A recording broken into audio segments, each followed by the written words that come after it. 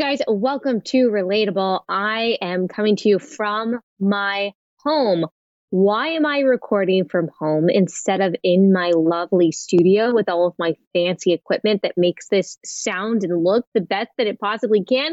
Because my family and I are recovering from being sick. If you follow me on Instagram, you know this. That's why I didn't have a new show Monday, Tuesday. You should still go listen to those replay episodes. I tried to pick like popular episodes and replay them on Monday, Tuesday.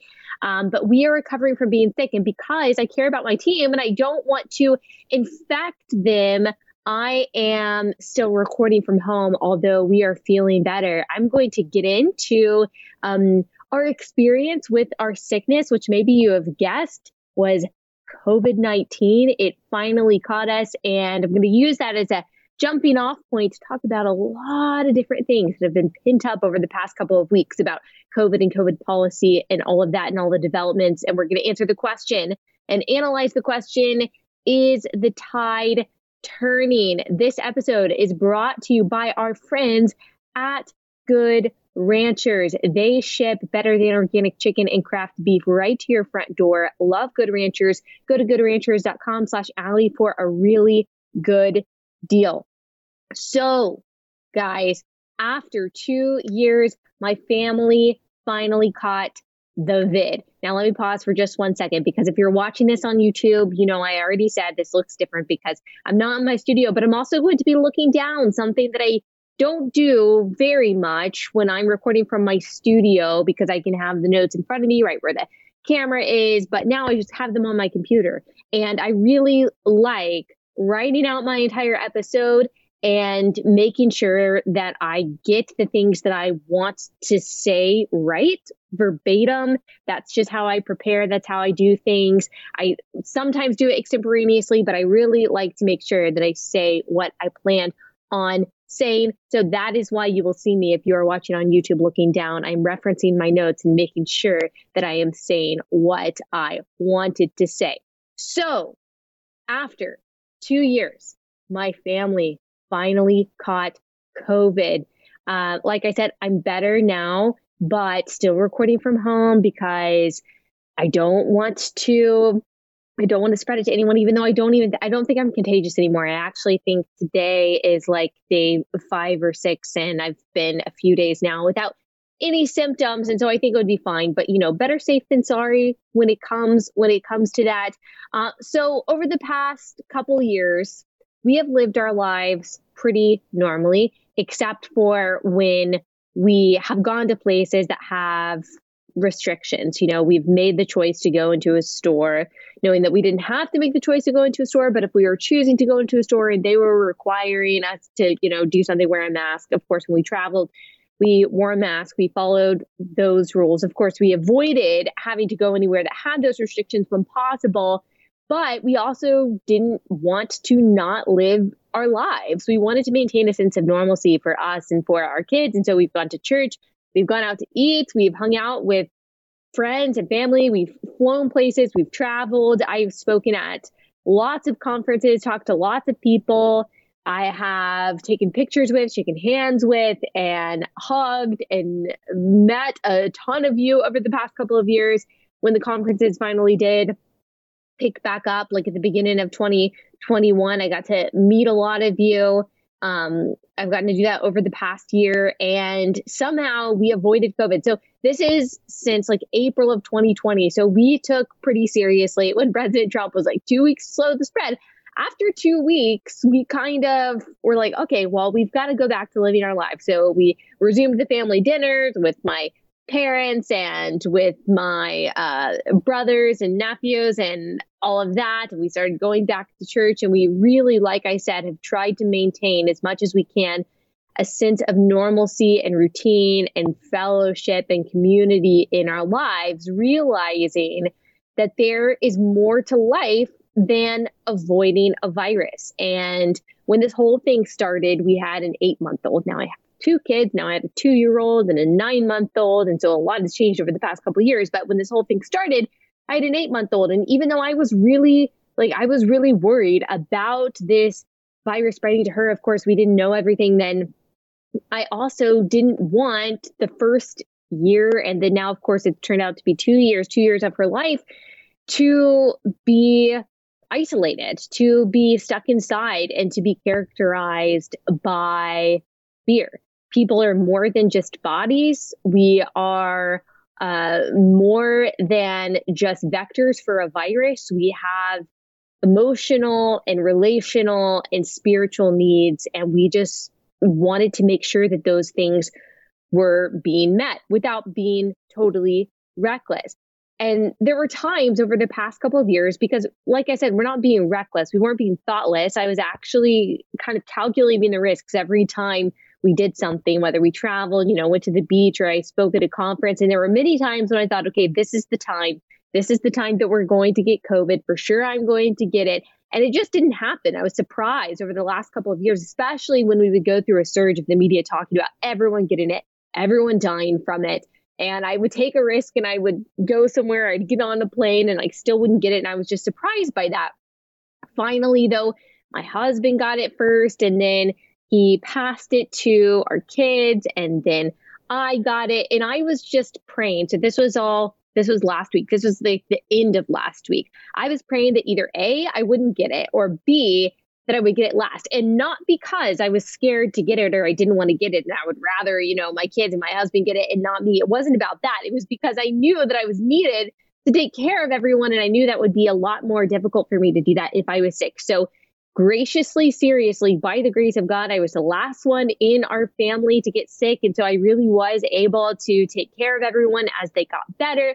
So let me tell you, and probably by now, you have either had COVID or lots of people who have had COVID. And so me telling you like our experience with it it's not going to be news for a lot of you, but maybe some of you've been like us and you've been able to outrun it for the past couple of years and you're worried because you're hearing about Omicron being so transmissible and you're thinking kind of like me, okay, this is the time that you're going to get it. Maybe it'll be helpful to some of you to just hear my experience. And as someone who is a hypochondriac, if you are someone who is riddled with anxiety still about this, I do understand. I can relate to that. And maybe hearing our experience with it will make you feel better. So I started feeling bad on Saturday. I had the same symptoms that my husband started feeling on Thursday. So achy, headache, fever for a few hours, a little congested. Really, it was the tiredness that lingered through Monday and Tuesday. That was why I didn't record an episode.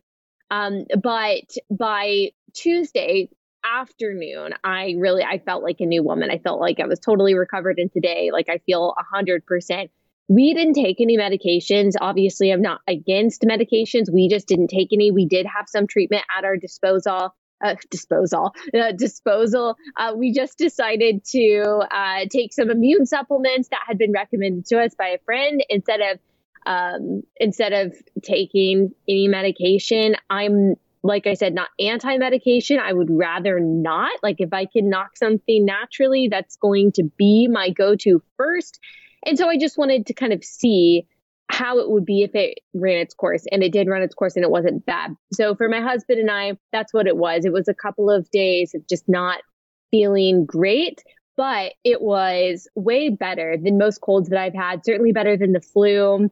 I mean, I've kind of had some bad sicknesses. Like I had shingles when I was in college. I would say that's the worst sickness that I've had. Shingles was terrible. I mean, I had to go home and stay home for like 3 weeks. It was absolutely awful. I remember I had mono in high school. Mono was terrible. I don't remember the last time I had the flu.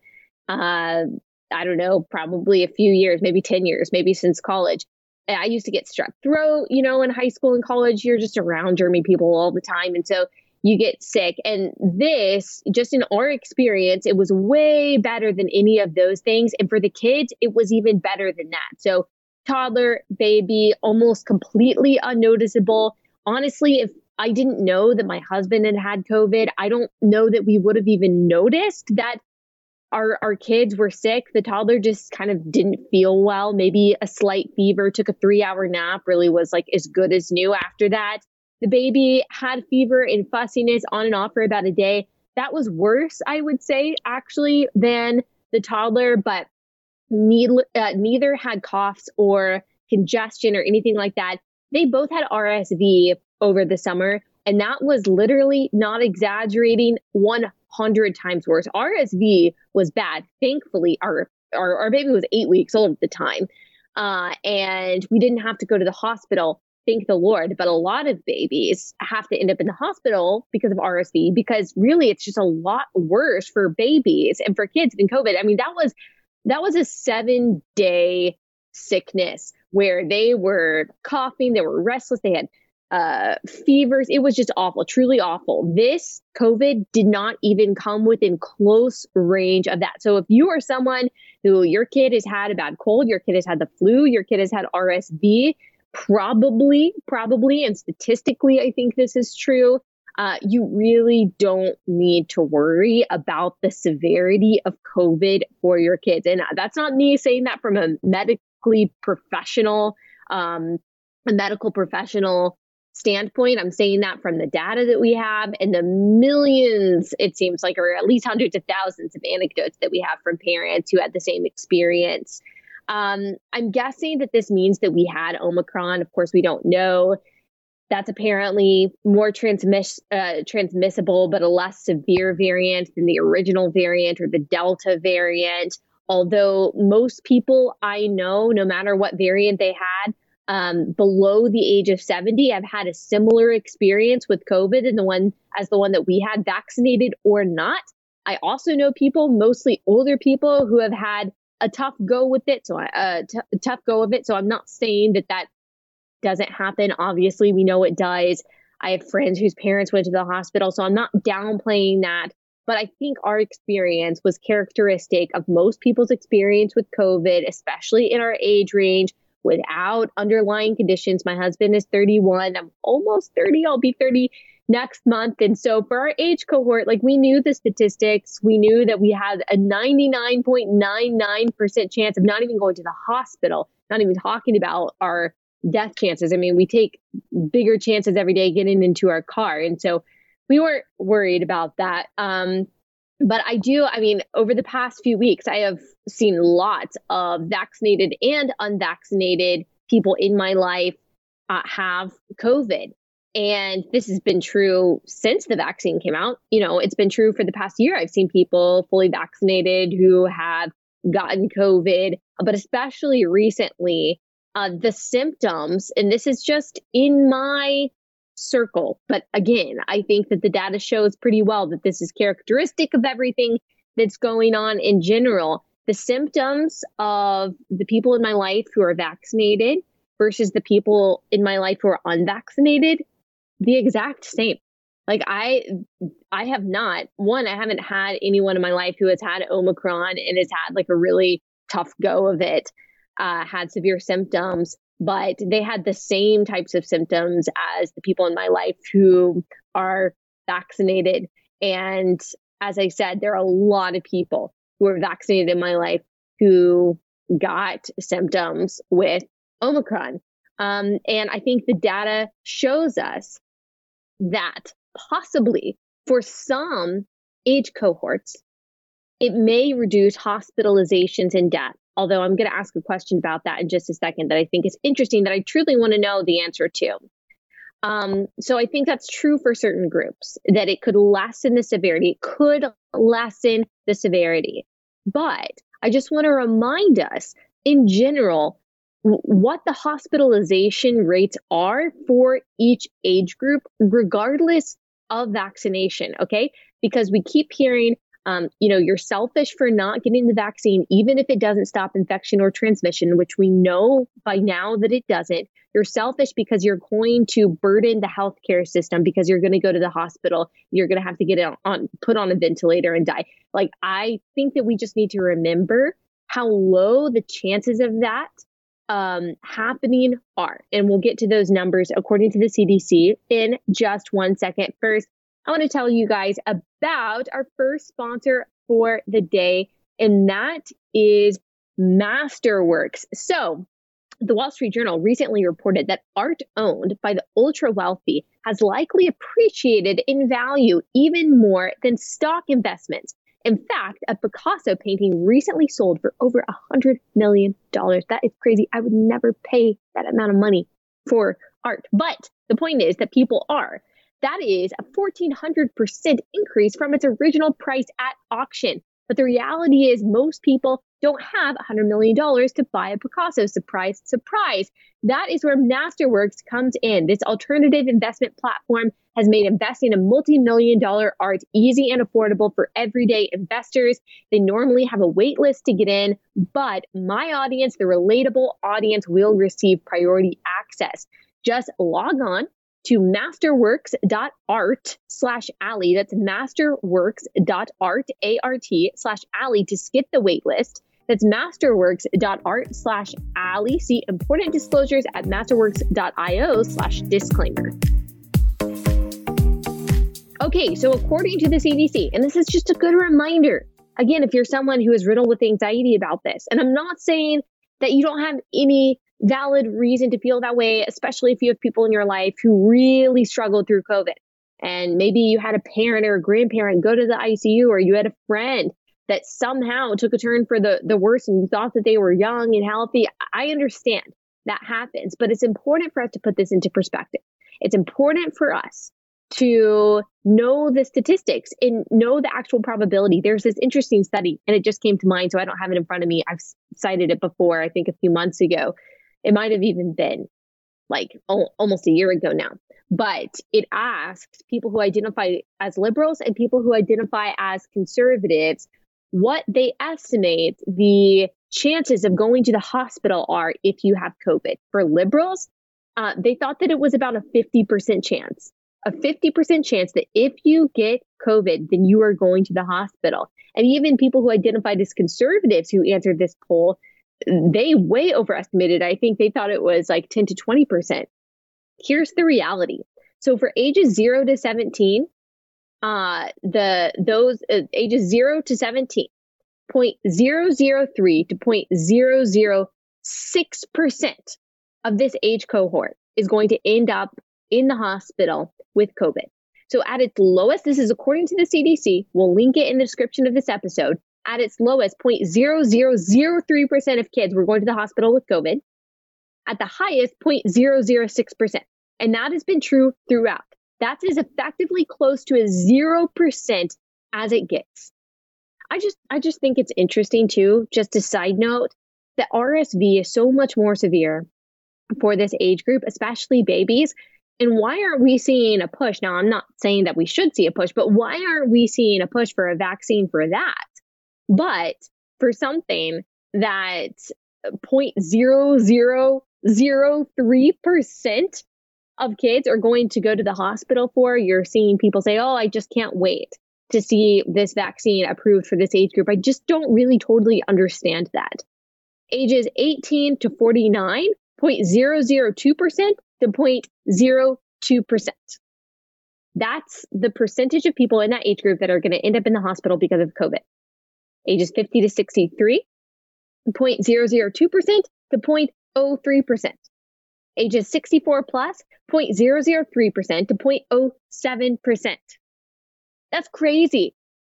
Like, that's according to the CDC. That's not me, cobbling together different numbers based on what I want the hospitalization rates to be. I mean, you would never think that. According to the reporting that we're seeing, what this administration is saying, some of the restrictions that have been put in place in this country and around the world, for ages 64 plus, 0.003% to 0.07% of that age group will end up in the hospital.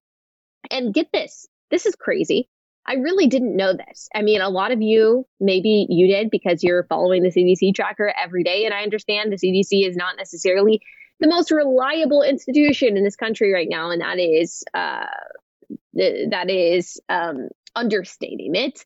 But I was also looking at the death rate numbers over time, or actually, no, this is the hospitalization numbers over time for all age groups put together. Did you know that we are actually at the beginning of January 2022, that was the highest hospitalization rate that we've ever had throughout.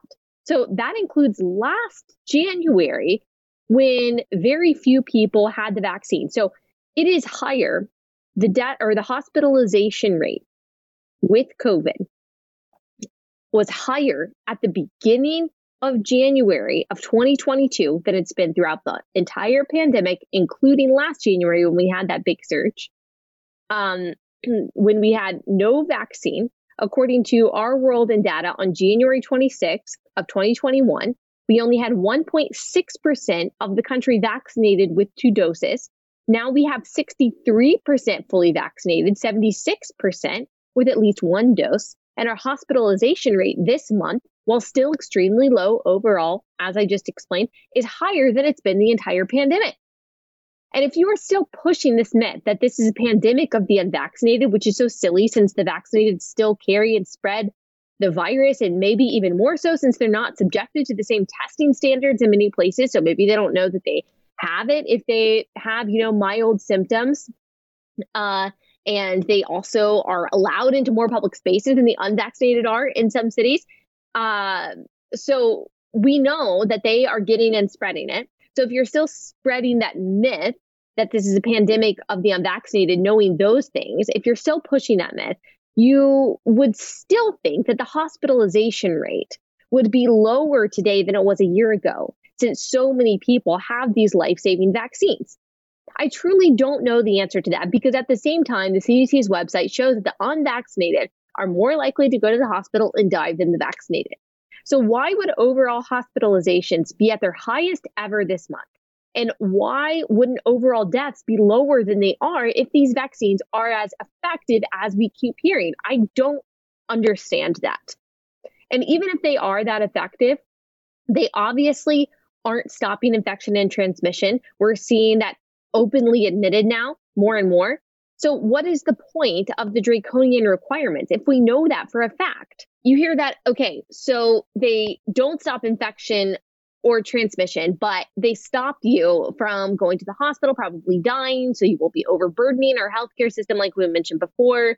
And this is, of course, the same healthcare system that just fired thousands of nurses and doctors because they wouldn't get this vaccine. So you're told you're selfish for not getting it because you're going to burden the hospital if you don't get the shot.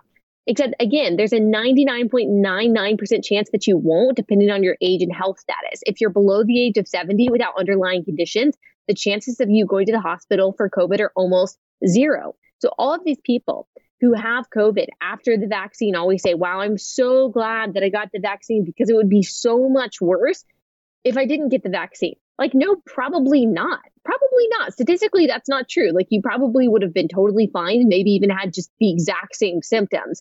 So there's absolutely no selfishness in someone in a certain age group and health category. Really, I think it should be a personal decision no matter what. But if you're trying to make the argument that someone is going to burden the hospital system by not giving the shot and they're selfish, there's just no selfishness in someone in a certain age and health category denying a vaccine that is really more therapeutic in nature than a deterrent to transmission, because they're not going to burden the hospital. Statistically, it is just so incredibly unlikely.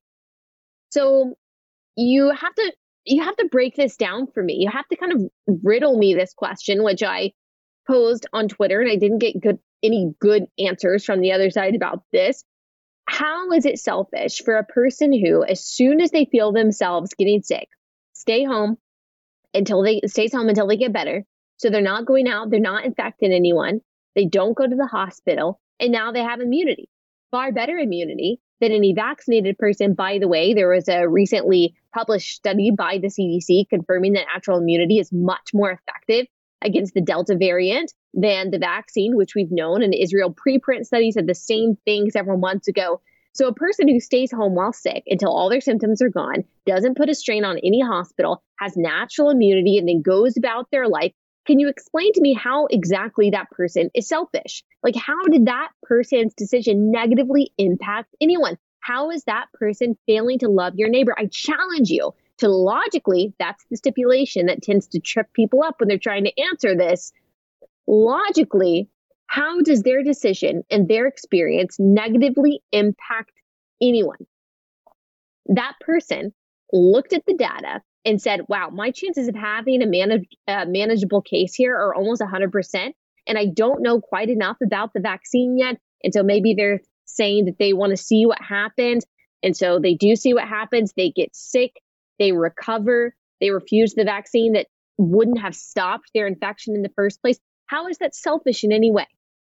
Now, unfortunately, we don't get an answer to these questions from our media. It would be a very interesting question for the media to try to grapple with, or from our president, who just revoked the emergency use authorization, by the way, for monoclonal antibodies for no other reason that I can see, except that he just wants to push a vaccine-only strategy, which is so stupid. Like, if you actually want to save people's lives, even if you are the biggest believer in the vaccine, you're the biggest vaccine advocate ever, like, wouldn't you still want to give people another chance, another opportunity, another measure? Even vaccinated people are taking monoclonal antibodies because, an unvaccinated person under the age of 40 is actually less likely to die from the virus than a vaccinated elderly person. I mean, that's just the truth. And so these monoclonal antibodies are also helping people who are vaccinated who need them to get better. And yet he revoked the emergency use authorization. And the excuse that we're hearing is that it's ineffective. The monoclonal antibodies are ineffective against Omicron. But A, Delta is still circulating, which is more deadly apparently than Omicron. And B, masks and vaccines are also proving to be ineffective against infection and transmission when it comes to Omicron, yet his administration is still pushing them. So what purpose is this? What purpose does it serve to revoke the emergency use authorization for monoclonal antibodies besides cruelty? I mean, it gets so tiresome to say, but if Trump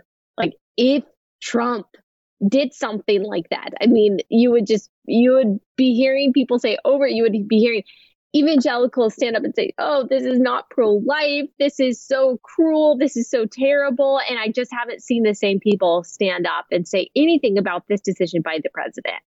Everything has just gotten so incredibly off rails, so incredibly insane. This is not about the science. I don't know that it ever has been, but certainly over the last few months, certainly I would say over the past year since Joe Biden has taken office, it defies explanation, any logical explanation, I should say. As Brett Weinstein said on my show, that incompetence does not explain how governments around the world and how public health agencies have responded to this.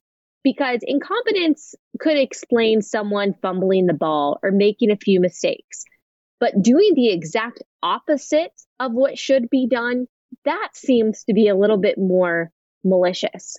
And what I mean by that is that if you really wanted people to not get COVID or to be able to recover from COVID, you would not pursue a vaccine-only strategy. Maybe a primary vaccine strategy if that floats your boat, but not a vaccine-only strategy. That would not be the only thing that you're pushing. You would not demonize very safe and effective, both prophylactics and therapeutics against COVID, which they have. They've demonized these treatments. They've also demonized the doctors that have pushed them as some kind of conspiracy theorists. You would not be shutting down debate. You would not be calling people who simply have questions about the vaccine conspiracy theorists or fear mongers, or telling them to just shut up and comply. You wouldn't have to force it on people by threatening to take away their livelihood if it was something that you were able to convince the public that they really needed. You would be talking about the importance of overall health. You'd be talking about the importance of vitamin D, of getting outside. But the government and its agencies have decided to take the opposite approach. And it's really hard to see how there isn't some malice behind it. So I want to back up a little bit and talk about how, at least for me, I saw this get off rails. And when I started losing so much trust and gaining so much frustration and resentment and cynicism about the response to all of this. And so I'm going to give you a little bit of a timeline in just 1 second. First, I've got to tell you about our second sponsor for the day, and that is Birch Gold. So you guys know inflation is at a 40-year high. It's here to stay, unfortunately, because the government actually wants inflation. Right now, inflation rates are higher than the interest on Treasury bonds. So with every day that passes, the government actually owes less on its mountain of debt. And so they like the inflation. They're not really that motivated. I mean, maybe a little politically motivated, but they're not that motivated to solve this problem. So like, imagine if your mortgage had a negative interest rate, would you be in a hurry to pay it off?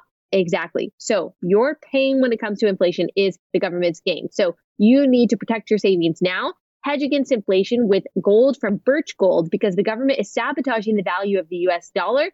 Birch Gold is the only company that I recommend for precious metals. It will help you convert an eligible IRA or 401k into an IRA backed by real gold. Now, that is peace of mind. With thousands of satisfied customers and an A+ rating from the Better Business Bureau, you can trust Birch Gold to help you protect your savings. Text Allie, that's ALLIE, to the number 989-898 now to get a no-cost, no-obligation info kit. This comprehensive 20-page guide reveals how gold and silver can protect your savings and how you can buy them under the umbrella of a tax-sheltered account. So text Allie to the number 989-898. So let me tell you my journey in all of this a little bit, especially for those of you who haven't necessarily, maybe you haven't been following for the past couple of years. Now that I've had COVID, I've paused to reflect on how my feelings and perspectives have changed since the very beginning. In the very beginning of all of this, I was one of those people who, and it's just cringe to think about now, but I was one of those people who was urging people to stay home and to stay inside and to consider the health of the most vulnerable and to consider the plight of your neighbor before going to work, etc.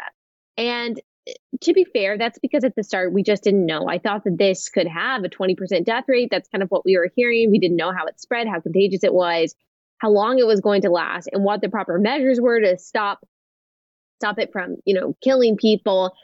And thanks to the corruption of the Chinese Communist Party in cahoots with the corrupt WHO, there was very little reliable information about this virus that had been, we found out only later in 2020, circulating in China for months in 2019 before it was uncovered and before China admitted that it was actually being transmitted from human to human. So it was shrouded in a lot of mystery. We just didn't know. So because of so much cover up and manipulation and secrecy, and because of propaganda videos being published by the Chinese Communist Party, where we saw people in China dropping dead in the street, or at least it looked that way from COVID, we just really didn't know what was going on. And as someone who is already a bit of a germaphobe, this was like my worst nightmare. As I said in the beginning, we had an 8-month-old at the time. I was so worried that this was going to hurt her. And I was just incensed that there were still people going to the beach and going to pools for spring break and living life as usual.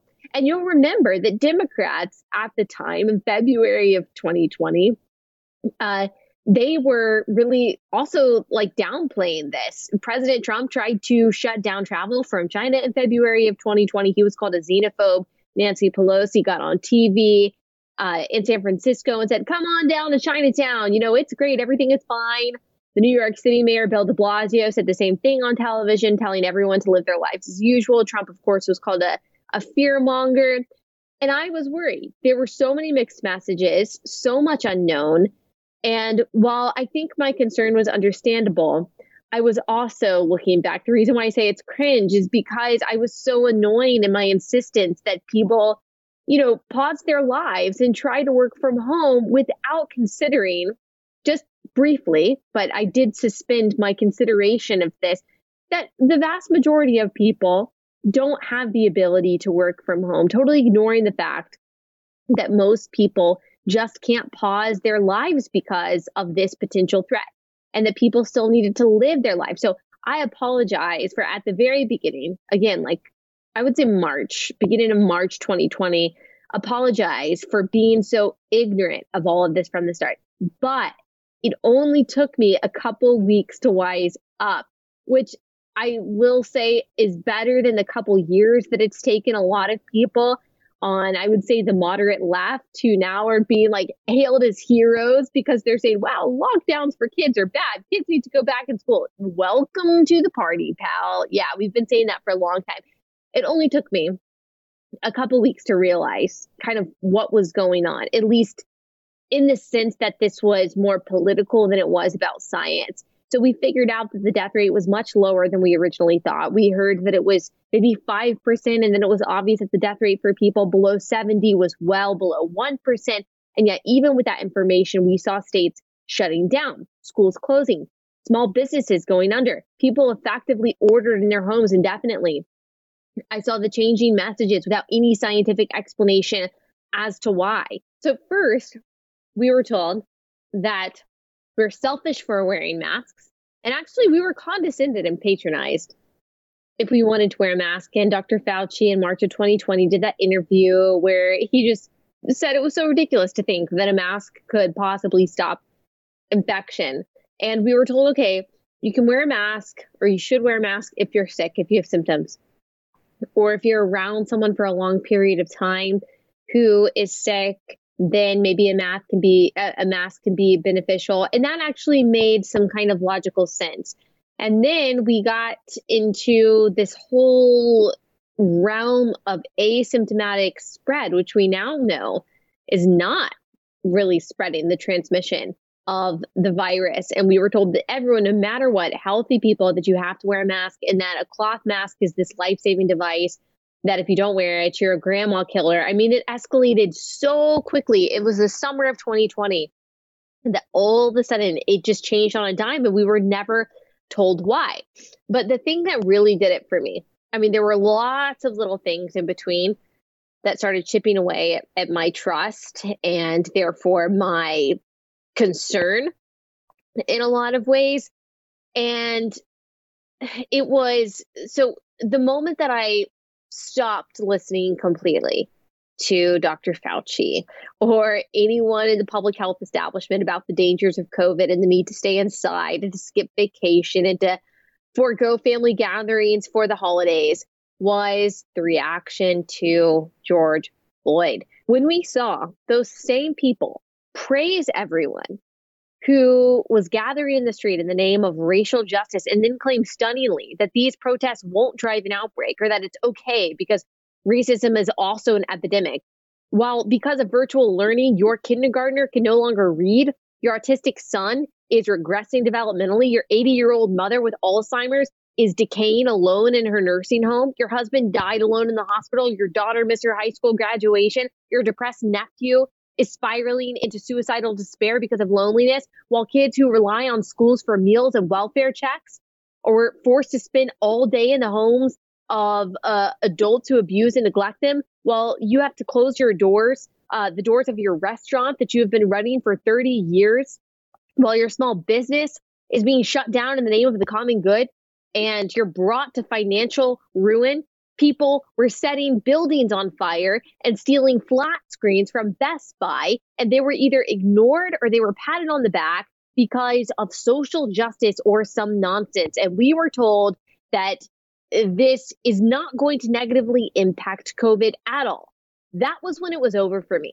Not that I stopped believing in COVID. I never have denied its existence or its potential severity, but that's when I realized that the response to this virus, mostly from the left, is political, and it's not about health. It's not about science. It has nothing to do with data or evidence, and I guess I shouldn't be surprised that that anti-science stance is coming from the same people who think that a man can become a woman or that a baby inside the womb is just a clump of cells unless you want it. I guess it shouldn't be that surprising to me. And as the months have gone on, that realization has only been reaffirmed. When I saw nurses making TikTok dancing videos as hospitals were supposedly overrun with dying patients, like that was a clue for me. When I saw every single Democratic politician who has been pushing draconian restrictions, Nancy Pelosi, Gretchen Whitmer, Muriel Bowser, Lori Lightfoot, Andrew Cuomo, Gavin Newsom, Chuck Schumer, just to name a few, refuse to abide by their own rules, going maskless, gathering in crowds, doing what they wanted to do when they wanted to do it because they can, and feeling no remorse for the lives their fear-mongering rhetoric and their policies have ruined. When I saw Pfizer refuse to announce the development of their vaccine until after Biden won the election for fear that it might help Donald Trump, even though Trump's Operation Warp Speed, whatever you think about the vaccine, it is responsible for the development of it.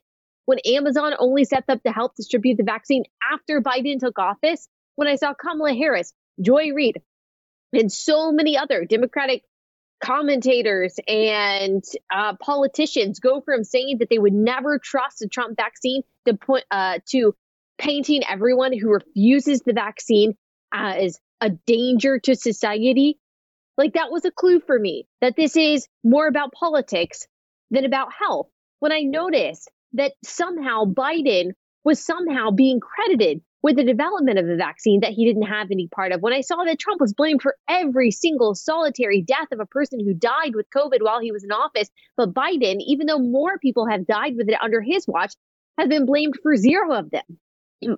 When I've seen people's livelihoods taken away because they won't take a vaccine that doesn't stop infection nor transmission, and for a disease that has always had less than a 1% death rate and that millions of people have natural immunity for, which has proved to be several times stronger than vaccine immunity, yeah, it's helped me realize that this is more about politics than health.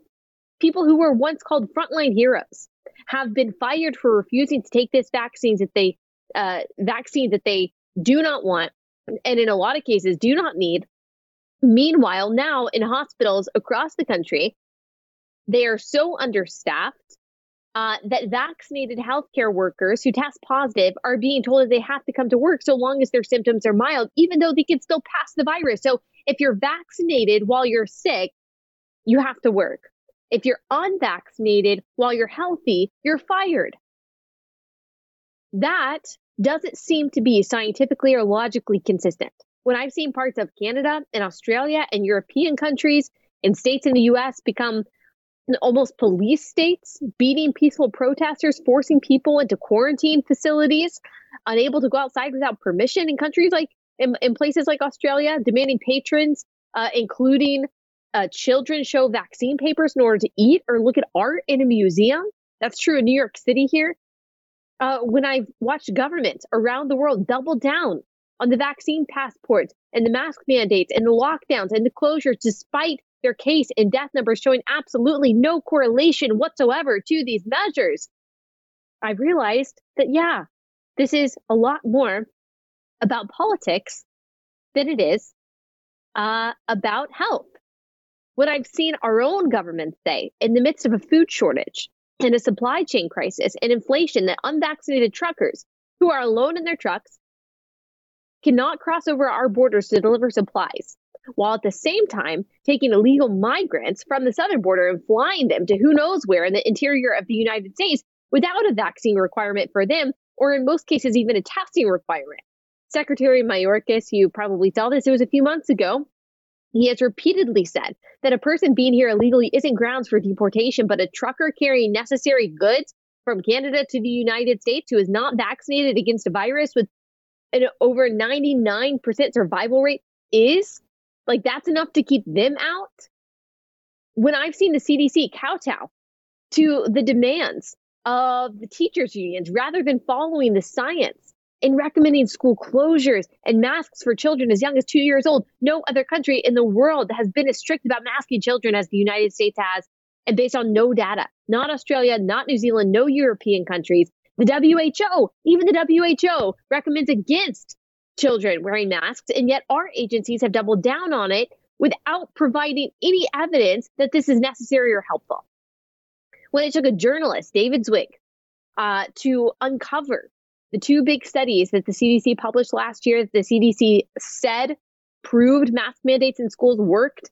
When they presented a summary of their findings, they purposely excluded facts that they found within the study that undermined the conclusions that they said that they came to about masks. We'll include his 2 articles in the description of this episode to show you what I'm talking about. There's no data that the CDC has been able to provide to show that mask mandates in schools are helpful at all. So young kids across the country are still forced to wear masks. They're still forced to sit in classrooms watching teachers whose smiles they can't see, whose expressions they can't discern, whose words they can't make out. There are kids who are hard of hearing and kids who are forced to sit through speech therapy lessons, who are unable to read the lips of their instructors. And for what? Not for health, for politics. It's for politics. The Democrats that run the schools and the school districts in Republican states like Florida, Texas, and Virginia are doubling down on mask mandates to play politics. meanwhile accusing Republicans of playing politics with people's lives. It's the exact opposite. It's always projection from the Democrats. Watch or listen to, depending on what medium you're using right now, this British commentator who appeared on Great Britain News. She was reacting to the news that the UK is rolling back COVID measures, so good for them. So no more vaccine passports or mandates or mask mandates, which is incredible. She was a student when those restrictions were being put in place, when some schools were requiring the masks for certain age groups and were canceling exams. Here's what she says to all of that. It literally ruined our lives. And nobody spoke about it at all. And the commentators, they had union reps come on and say, this is what the schools should have put in place. And they didn't care about what this did to us. And this is the first time I've ever spoken about it on TV, because I knew that I'd cry about it. But I literally watched and felt like my entire life was falling apart because of what this government did to young people, and nobody cares. Not one person has cared about children in this pandemic. They think, why are we putting masks on them when people can go to football stadiums and they can go to theatres and play Nadeem Zahawi sitting there at the teaching awards with no mask, and yet we're disrespecting kids. This pandemic will finish. The damage this has done for us is forever. I posted the full clip, which I think is worth watching, on my Instagram. Totally unforgivable. It's totally unforgivable, totally irreparable harm. Like, these kids are not going to get their childhoods back. And it's up to us as adults to do everything we can to give them normalcy, to make sure that they can go hang out with friends, to go to school without a mask on.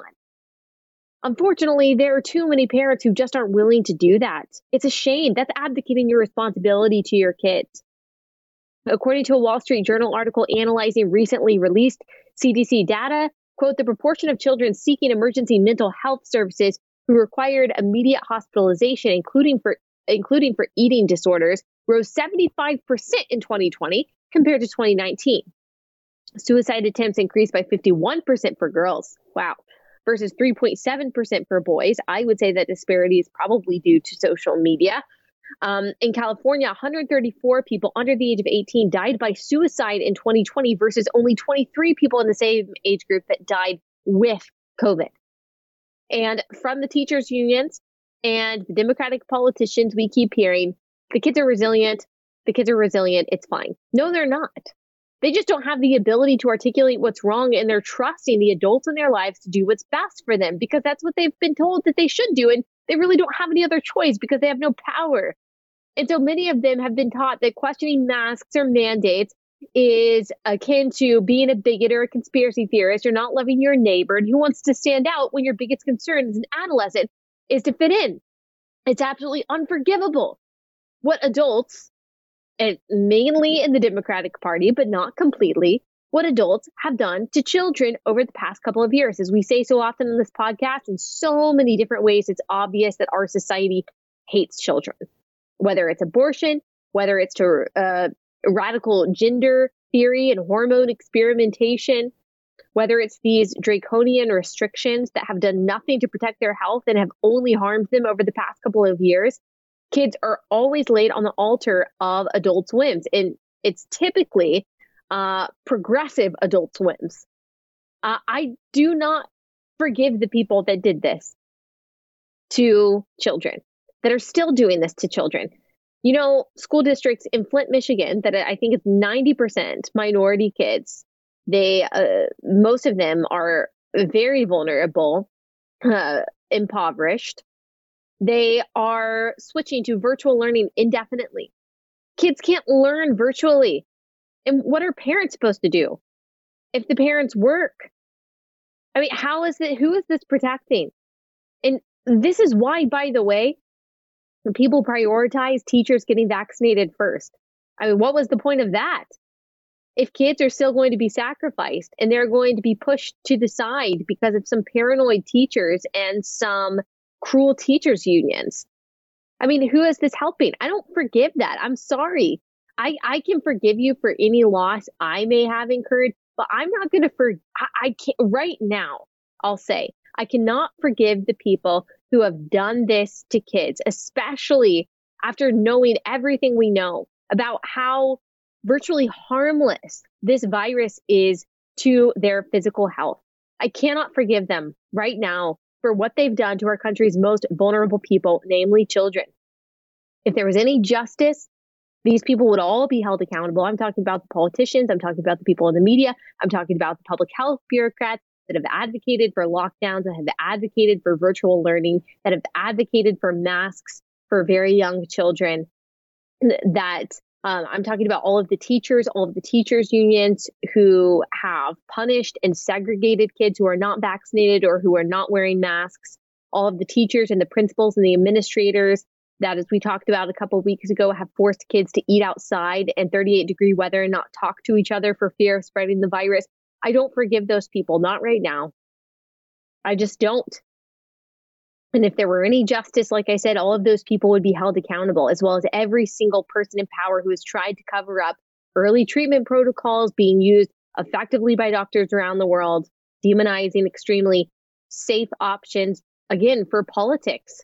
People's lives are being taken by politics, maybe even more so than by COVID. And people wonder why there's hesitancy.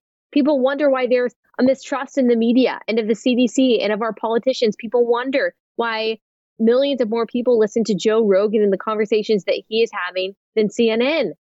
Because people know that something is not right. People's trust has been chipped away at over the past couple of years. Maybe not as significantly as mine has, maybe not as early as mine was, but people are waking up. But yes, it might have taken them a while, and I don't know what took them so long, but I do think the tide could be shifting. I do want to know that there are thousands and thousands and thousands of peaceful protesters in Canada that are trying to push back in a civil way, in a hopefully effective way, against these mandates and against vaccine passports. There is a convoy that is traveling. I believe it's from Vancouver to Ottawa. I think that's the direction that it's going. And in protest of the mandate for truckers.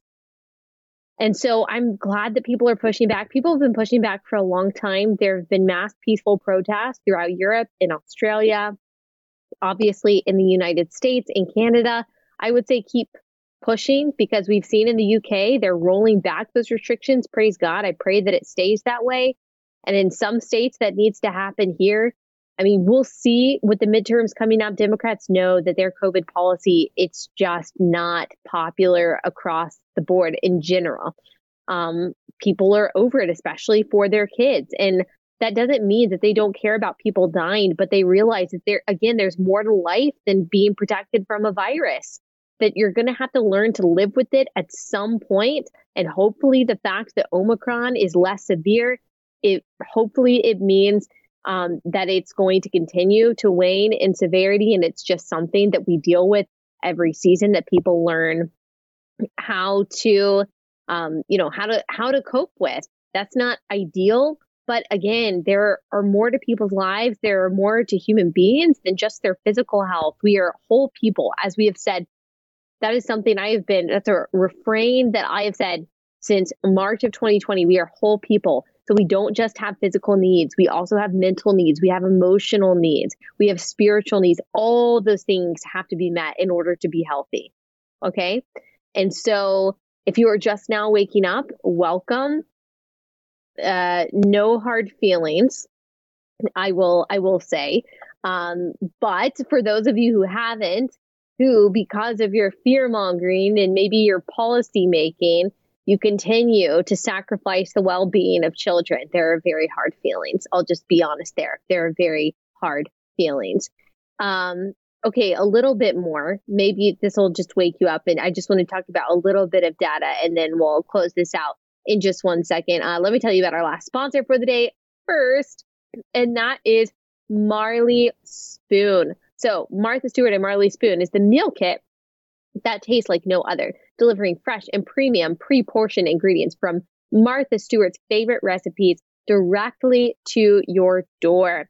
Ordering is easy, and the fully flexible subscription lets you skip, pause, or cancel at any time. Delicious and convenient meals are designed to be ready in about 30 minutes with minimal cleanup afterward. All meals feature fresh and premium ingredients, and they're all Martha Stewart approved. So if you are looking for a way to, make your life easier, and you've got a resolution to stay healthy this year and you want to eat more at home rather than, ordering food out every night, and you're trying to become a better cook, this could be a really great option for you. And you know that there are great ingredients, you know that it's super healthy. And so just try it out. And like they said, you can cancel at any time, and that is a big plus. So go to marleyspoon.com, use promo code Allie. That's MARLEY spoon.com. Use promo code Allie to get $120 off and enjoy delicious meals from Martha Stewart every day of the week. That's marleyspoon.com. Use promo code Allie. marleyspoon.com, promo code Allie. So just some data that has been perpetually ignored, which again goes back to why people are so hesitant to trust the people in charge who say that they care about our health.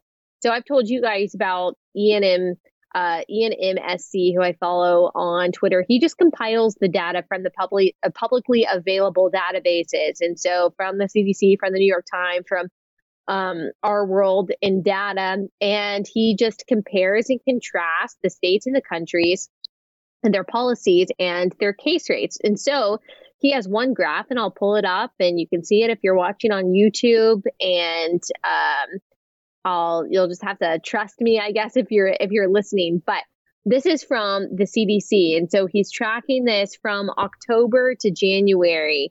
States that have a mask mandate and states that have no mask mandate, the daily case rate. And what you'll see is that it follows the exact same trajectory. So if you're looking at all of the states that have a mask mandate, all of the states that don't have a mask mandate, actually right now, the cases are higher in states that do have a mask mandate than those that don't have a mask mandate. But throughout, over the past few months, it's been the exact same. It's been the exact same. There has been no significant difference in case numbers between the states that have mask mandates and between the states that don't. And he just tweets this stuff like multiple times a day. The data is abundantly clear. The mask mandates, the vaccine passports, the vaccine mandates throughout the world are not corresponding with a reduction in cases or even a reduction in hospitalizations. Like I said, this January, highest hospitalization rate of the entire pandemic after the vaccine mandates in certain sectors of our society and having the majority of our country vaccinated, highest hospitalization rate throughout the 2 years. Tell me how that makes sense. I really don't understand it. So you want to know why people have hesitancy. You want to know why people don't trust the media, why people don't trust our public health bureaucracy. I mean, this really does, it spells trouble. If there is another pandemic, please God, no. But if there is one day, no one's gonna trust it and say that does have a death rate of 25%. No one's gonna believe it. And that is the media's fault. That is the CDC's fault. That's Dr. Fauci's fault. They lied and they ignored and they politicized for so long. Of course, no one trusts anything anymore. That's a problem. Not that I think that I want us to have, all of our hope and all of our faith in our institutions, but it would help if we were able to trust the sources of information and science that we have. But unfortunately, we're not. And maybe there's some positivity in that, though. People are researching, people are reading, people are starting to think critically, people are starting to question, people are kind of starting to mistrust both political parties. There's some new data out from Pew that's showing that. I'm fine with that. I would like people to realize that our politicians are not our saviors and that we shouldn't be looking to them for moral guidance. So maybe that's a silver lining in all of this. But it's time to wake up. Time to turn the lights on. No more of this. You have to continue to double down on what is true, especially for the sake of your kids. So let this renew your strength in standing up for your kids when it comes to these mask mandates in schools and these restrictions and virtual learning and all of that. It is your responsibility, is our responsibility as adults to keep on pushing the truth for their sake and the sake of the most vulnerable. All right. We'll be back here tomorrow with more good stuff, and I'll see you guys then.